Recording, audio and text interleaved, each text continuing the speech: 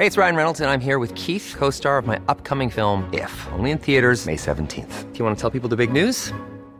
All right, I'll do it. Sign up now and you'll get unlimited for $15 a month and 6 months of Paramount Plus Essential Plan on us. MintMobile.com/switch. Upfront payment of $45 equivalent to $15 per month. Unlimited over 40 gigabytes per month. Face lower speeds. Videos at 480p. Active Mint customers by 531.24 get 6 months of Paramount Plus Essential Plan. Auto renews after 6 months. Offer ends May 31st, 2024. Separate Paramount Plus registration required. Terms and conditions apply if rated PG. There's never been a faster or easier way to start your weight loss journey than with PlushCare.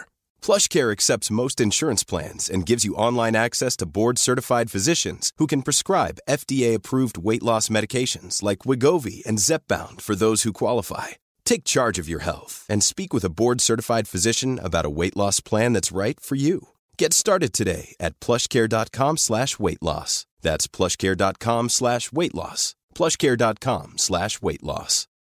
Since 2013, Bombas has donated over 100 million socks, underwear, and T-shirts to those facing homelessness. If we counted those on air, this ad would last over 1,157 days. But if we counted the time it takes to make a donation possible, it would take just a few clicks. Because every time you make a purchase, Bombas donates an item to someone who needs it. Go to bombas.com/ACAST and use code ACAST for 20% off your first purchase. That's bombas.com/ACAST, code ACAST. This episode is brought to you by Yumiko.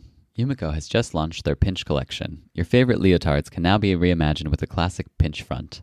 Shop the collection online at yumiko.com or contact your local Yumiko store to personalize an Anna, Daniela, or Tamara leotard in your color with a pinch front. Offer ends March 1st, 2019. Yumiko has also just added new colors to their recent legwarmer collection. Enjoy even more ways to match these lightweight legwarmers to your favorite Yumiko leotards. And now you can enjoy a 10% discount on orders of 10 or more with their new group discount. For more information about all the new happenings at Yumiko, visit their website, yumiko.com.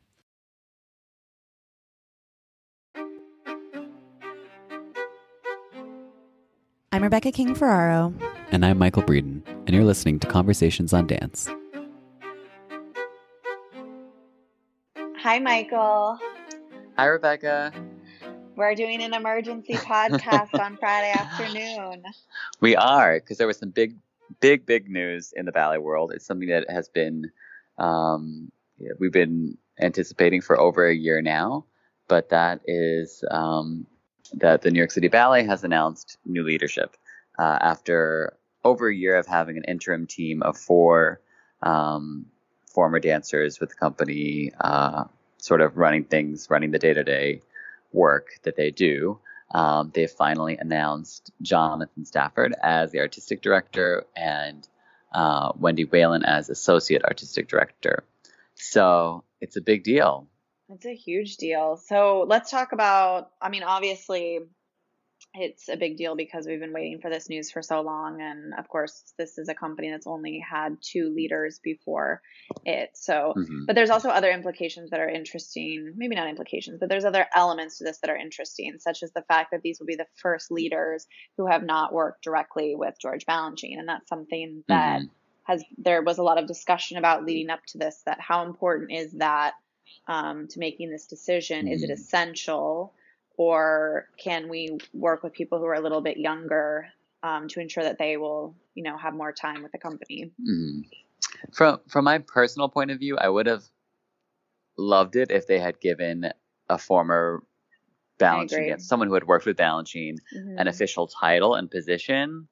But I have to say that at least with Wendy and John, we know they both have demonstrated, a real allegiance to those former dancers and to that work. So, Wendy just did that interview with all those Balanchine ballerinas. It was for National Dance Institute. Yep. And John has already started bringing in. John was really, I forgot what his title was, how it differentiated him from the other 3 interim directors, but it was a little bit higher, right? Yeah. Yes. And so, one at least could presume that he was responsible for the number of former Balanchine dancers that have come in since Peter has left, who would not have been able to come in under Peter. Or Peter simply didn't choose to have them come in. So Patricia McBride, Edward Villela, Bershnikov, those are all people that have been brought in. And those are just, Mimi Paul as well. Those are just some of the names, other people I think are being reached out to and have been contributing as well. Right. But it's all, that is all good news. And I doubt that John would not continue that new policy. Right. I think that they want that insight. They're not afraid of it. Right. And I think the only real danger that they could have had is if they had chosen people who had never worked with Balanchine and weren't interested in hearing from the people who had. They clearly want to bring in as many people as possible. That seems very apparent. And it was so funny just seeing that video of, I saw a video, I think it was on Sarah Mern's story on Instagram, of Edward Villela working with Gonzalo Garcia on Apollo. It was just so fun to see those videos and those dancers all working together. I just talked to Gonzalo about it. Oh, and really? He just said he said it was just the best ever. That Edward was incredible. And, that Edward was maybe going to say something and then pulled back a little bit, but Gonzalo was like, no, tell me, I want to know. And he said it just the way that he had thought through every moment and analyzed things and kind of wanted him to pull out from some of the interpretations that have crept in over the years, or what has kind of become standardized, but that Edward thought was, not true to the piece. So I thought that was great. So they're kind of almost going back to their roots in a way. That's really neat. I like that. Yeah. I also think for Edward, I know we've talked to him. We had a 2-part series with him on the podcast. 3-part. And it was 3 parts. You're right. Oh my gosh. It was, well, and we edited a lot out too. We talked to him for a long time. It was so fun. Yeah. And of course we know him as our former boss, but there's so much that goes into being the artistic director, and we talk about this a lot, but so much administrative kind of work and, the business element of a ballet company. So for these people to not really have to worry about that and just come in and enjoy coaching and just do their job, work with the dancers, must be really liberating for them, to just have that part to work with and rely on. So, and what's also interesting is Jonathan Stafford's only 38 years old. He's very young. How old was Peter when he took over? Peter was 30s, 35, right? and 35. Balanchine was also, but the first time Balanchine ran a company, I think we'll have to have Alistair, chime in for this. Alistair, shoot us an email. I think it was Le Ballet 1933. So Balanchine would have been 29. So it's not, unprecedented for this company or this company's key figures and their history. Right. But yeah, it does feel quite young after, when you look across the nation, it is a lot of people are in their 70s running companies. Right. Yeah, exactly. And so Wendy Whalen's 51 and she danced with New York City Ballet for 30 years, which also is just rereading, I knew that, but rereading that, it's just so amazing to, most dancers make it 10, 15 years. To have double that or triple that means a lot. So she's really been with this organization through many phases of its life, even under the same leadership. Companies go through ebbs and flows and, dancers come and go. So it's kind of always evolving. So she's really been able to see so much of that. And it's really interesting that they're going to work in a partnership position. I wonder who's going to be doing more of the in-studio coaching kind of stuff. That seemed to fall to Wendy. That's what I was thinking. The article seemed to imply that. I thought it was interesting how the tasks were being delegated, and it also made me wonder why Wendy had a sort of junior title, because she was basically, it sounds like she's going to be the one steering all the programming, right, and primarily coaching and teaching. So I mean, I thought that was interesting, the way that the tasks are being divvied up, but it's something that I think had even talked about on the podcast, that maybe this was the better way to go, because especially, New York City Ballet in 2019 is a different beast than it was in 1948. Mm-hmm. You can't be expected to control everything for this huge organization. I mean, I think their budget is probably, isn't it over 100 million at this point? Or maybe it's 80, or I don't know, but it's like to run an organization like that and oversee every element is a lot for any individual. So I love that, you have Wendy in one set of tasks, and then John, and then Justin has also been given a new title. Yes, that was one thing we wanted to touch on too. And his title sounds like he's maybe going to be involved more artistically as well, maybe. Mm-hmm. Right? Well, so just to help advise on, I think, ideas of like what new choreographers to take on, and how to build that, because that has been such a strong part of New York City Ballet's legacy, and something that Peter, so the two components that I'm thinking of that were strengths of Peter's that I'll be curious to see how they play out. Mm-hmm. One is that Peter's continual push for new choreography ended up more or less discovering all of the great classical choreographers that we have today. Mm-hmm. So Peter Martin's discovered these people, but it was Christopher Wheeldon, Justin Peck, and although Alexei Romansky, of course, choreographed outside internationally, I think definitely his work for New York City Ballet put him on the map in America, and I think even still broadened the number of companies that were interested in doing his works abroad too. Yeah. So absolutely. So we think that would be kind of fall under Justin's responsibilities to kind of be working. Well, it sounds like they're all going to work together for sure. Yeah. Right. But it certainly is something that when you're talking about Peter having gone, the things that I think that were positives under him were that it's kind of the same thing in a way. He had an eye for choreographic talent, perhaps not his own, but he also really could pick out talented dancers in a way and take risks on them. So it, while he was able to pick someone out like Alexandra Antonelli and let her do Drop on her 16th birthday when no one else would have given her that chance, and then he found this like incredible talent. Right. Then there's the flip side of that is the stuff that we read about. I think it was in the HuffPo article, where he was just like, I put people out there to see if they sink or swim, and you sank. And I mean, that kind of like heartbreaking, unimaginable communication to have to your employee, your artist.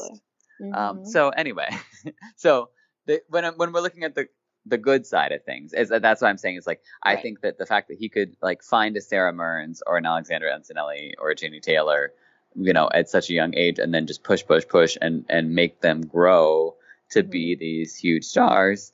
I'll be curious to see how John and Wendy start to develop that.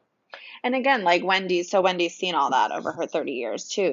Of course, dancers are always absorbing everything around them. And, we've talked too before about, making choices of if you see something that being done that you don't like in a ballet company, if you ever are in the position of power to change it, then you want to change that.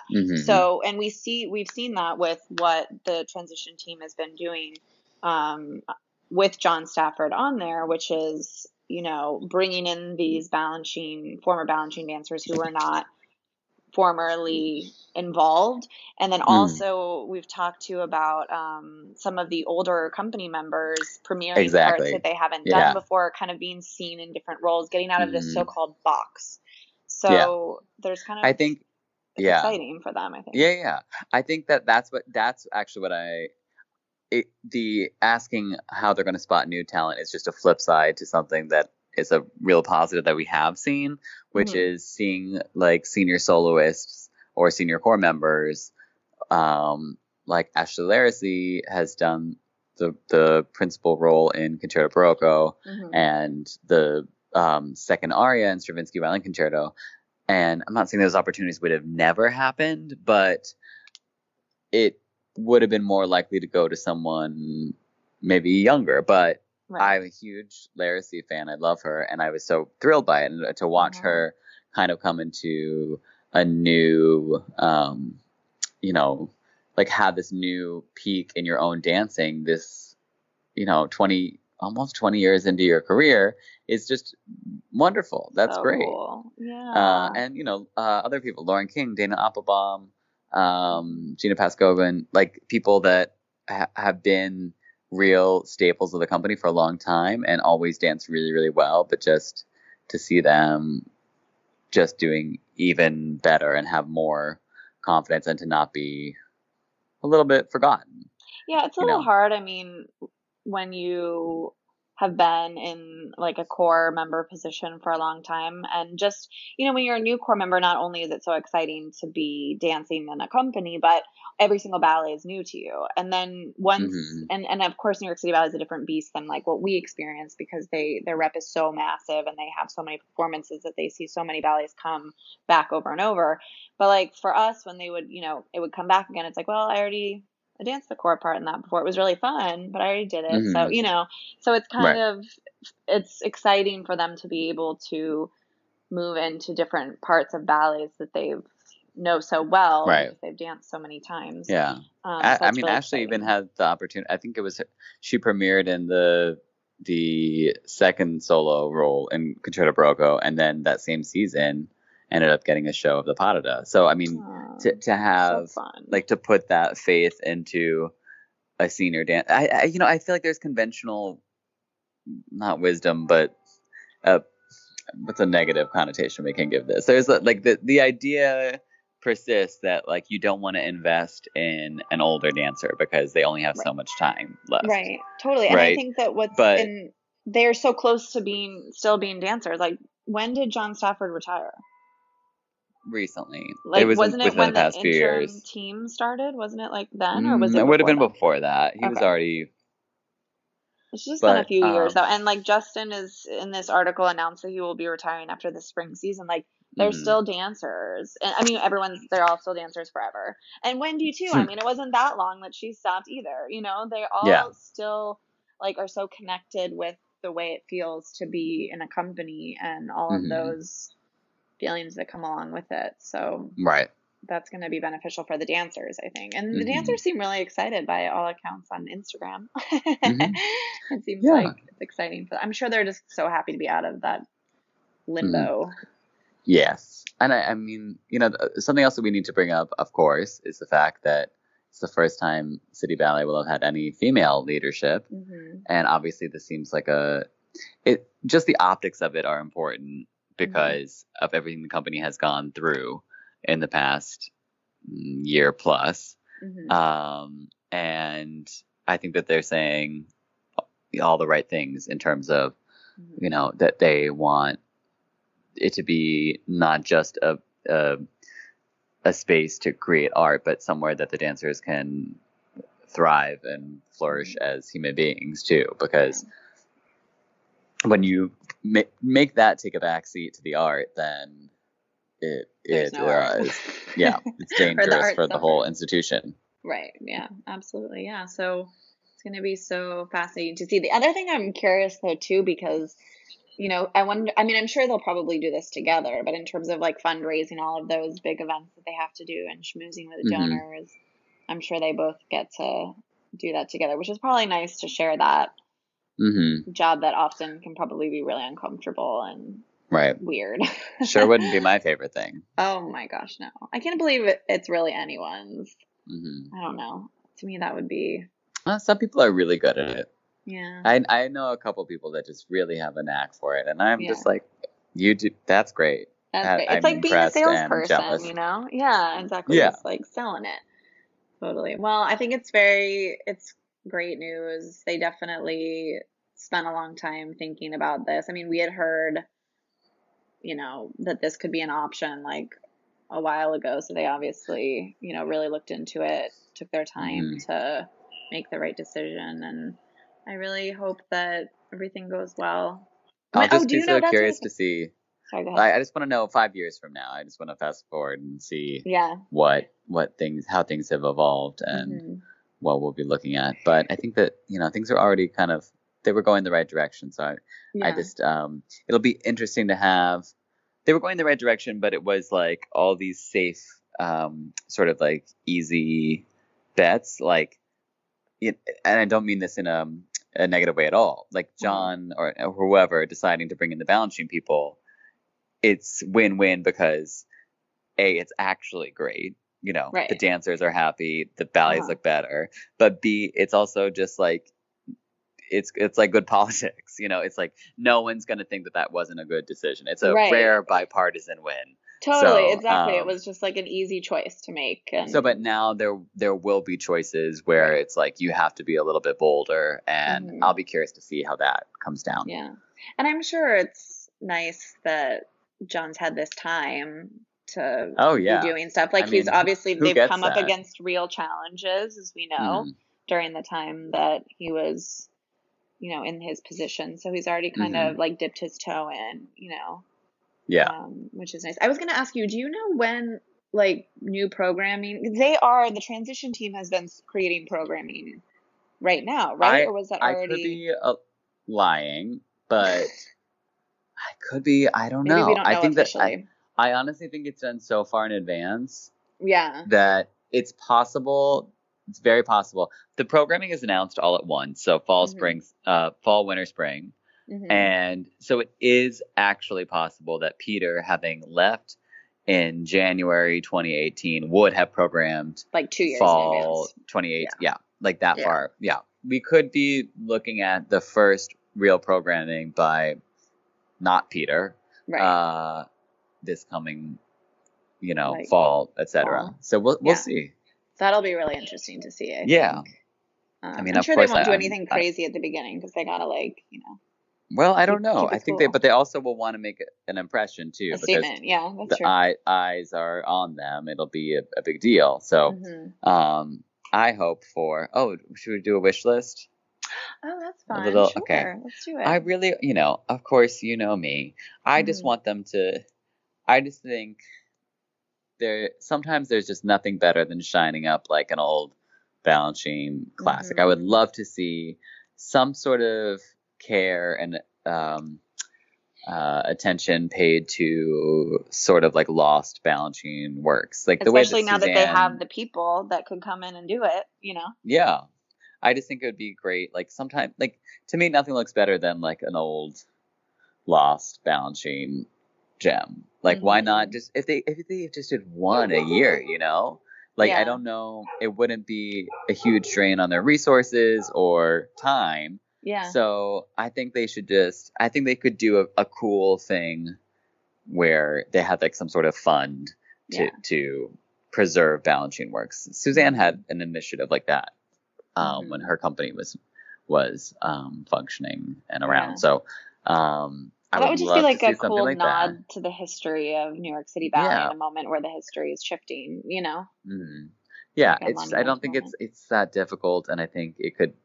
If they put the same amount of time that they put into, you know, some of the less appealing new works of the past 20 years, I think it would be great and spur interest and conversation. So that's one thing I would love to see.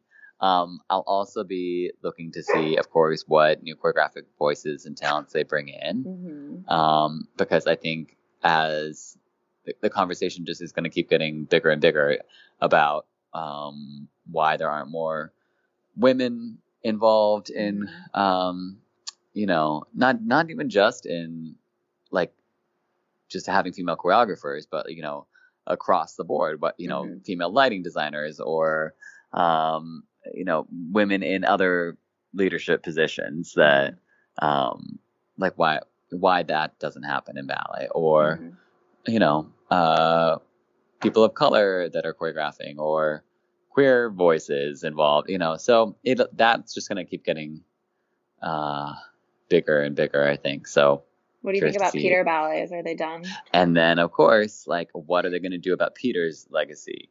Right. Because he was there for 35 years. Part of the history. Do they, obviously. Do they feel like, well, I don't know. It's just like, it's a really thorny, interesting conversation because it's like Peter's works are generally believed to not be of great value. So is it just like win-win to let them wither and die, and then you don't have to deal with the controversy? But then makes me think, like, what if Peter was a great talent? Then how do you deal with it? But you know, well, I mean, his full length too. I mean, that's something like whenever they do a full length, unless it's a Balanchine one, don't they always do a Peter one? It's Peter, yeah. So and then how do they deal with that? Big box office. So, but what someone brought up that was interesting, maybe it was Alistair, I don't know, that, you know, companies refresh their works, like a company like Ballet Theater does full lengths, you know, that's their bread and butter. That's what they do all the time. They don't generally let productions stay in the rep for as long as these have been. So Swan Lake, Peter Swan Lake is over 20 years old now, and Sleeping Beauty is almost 30. Oh, so wow. It wouldn't be unheard of at all for a company to just say, okay, it's been 30 years, we're going to pump, you know, a couple million into a new production. Can we put on our wish list to have like Ratmansky's next big like renovation of a ballet to happen in New York City Ballet? That would be so cool. That would be fun. Yeah, and that's like a perfect. Would be though. I feel like he's hit them Which all one up though. Has he done all of them? And then, well, I don't know, but All the big also ones. it's like, you know, some of the rep just wouldn't be appropriate for them. Like the Tchaikovsky ballets make sense because that was such a strong part of Balanchine's identity. Right. Even if he didn't choose to make a full length Swan Lake, and you know, he, of course, it's well known that he wanted to do a Sleeping Beauty and thought about it many times in his life, but never got around to it. But maybe, you know, City Ballet doing like a Buy It Air reconstruction wouldn't make as much sense. I was gonna say. You're like, Sarah Burns comes out and kill her. No, I totally know what you mean. And I was actually just distracted because I was thinking that they can probably rest pretty easy knowing that they're never going to have to do Don Q. So you guys are doing great over there. I mean, Michael and I not big fans of Don Quixote. I mean, you at least dodged the first bullet. Like, I can't believe that in my life I've never danced a full length Swan Lake or a full length Sleeping Beauty, and somehow I had to do 18 times. 3 runs. Yeah, I did too, and that was more than enough. The first one I did, we were doing it for, I think, basically 2 months.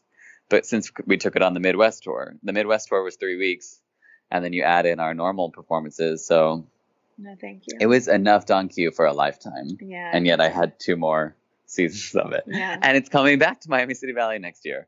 So. Hey, what's the Romeo and Juliet situation at City Ballet? Have they? What do you mean?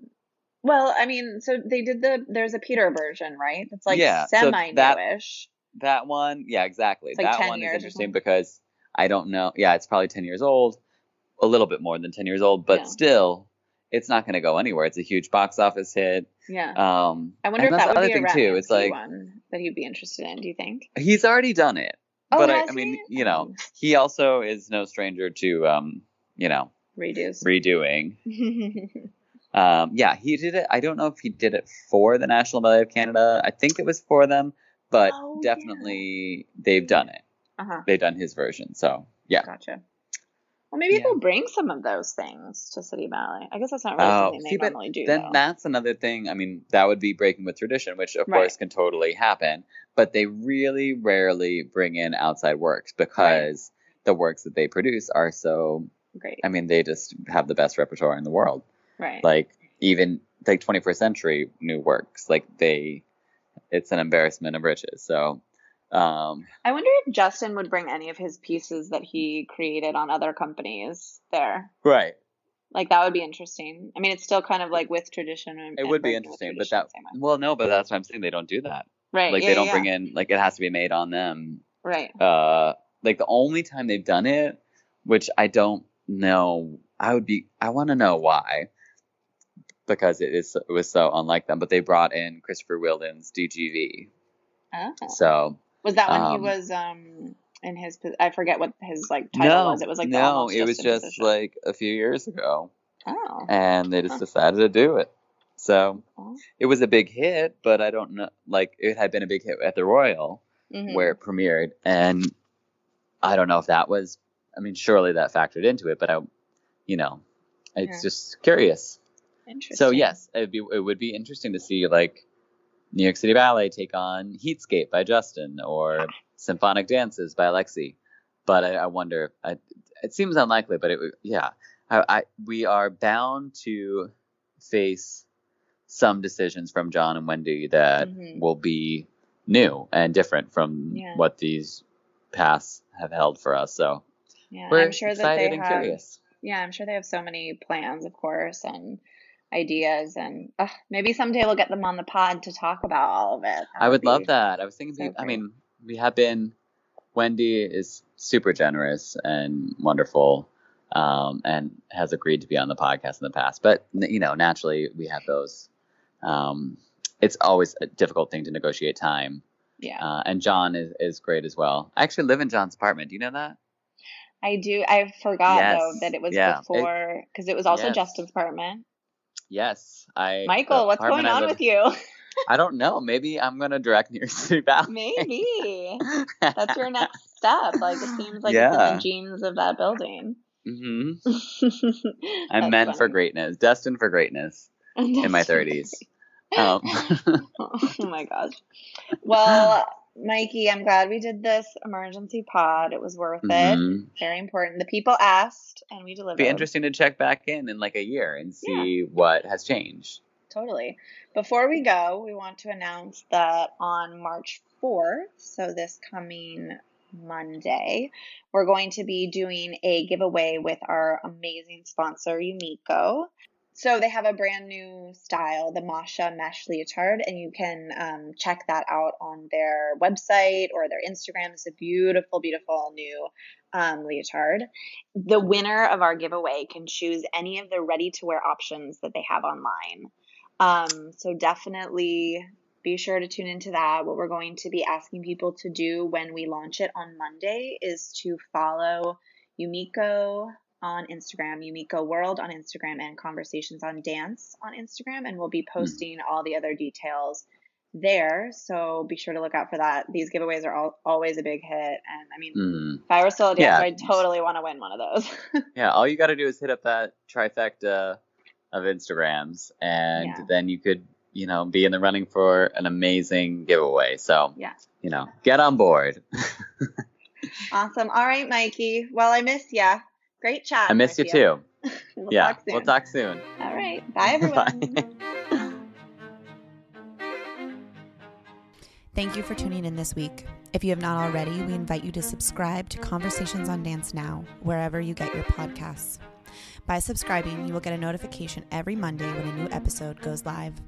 This way, you won't miss a moment of the COD action. And if you like what you heard today, we invite you to rate us and review us on iTunes. Thank you for joining us, and we will see you next week.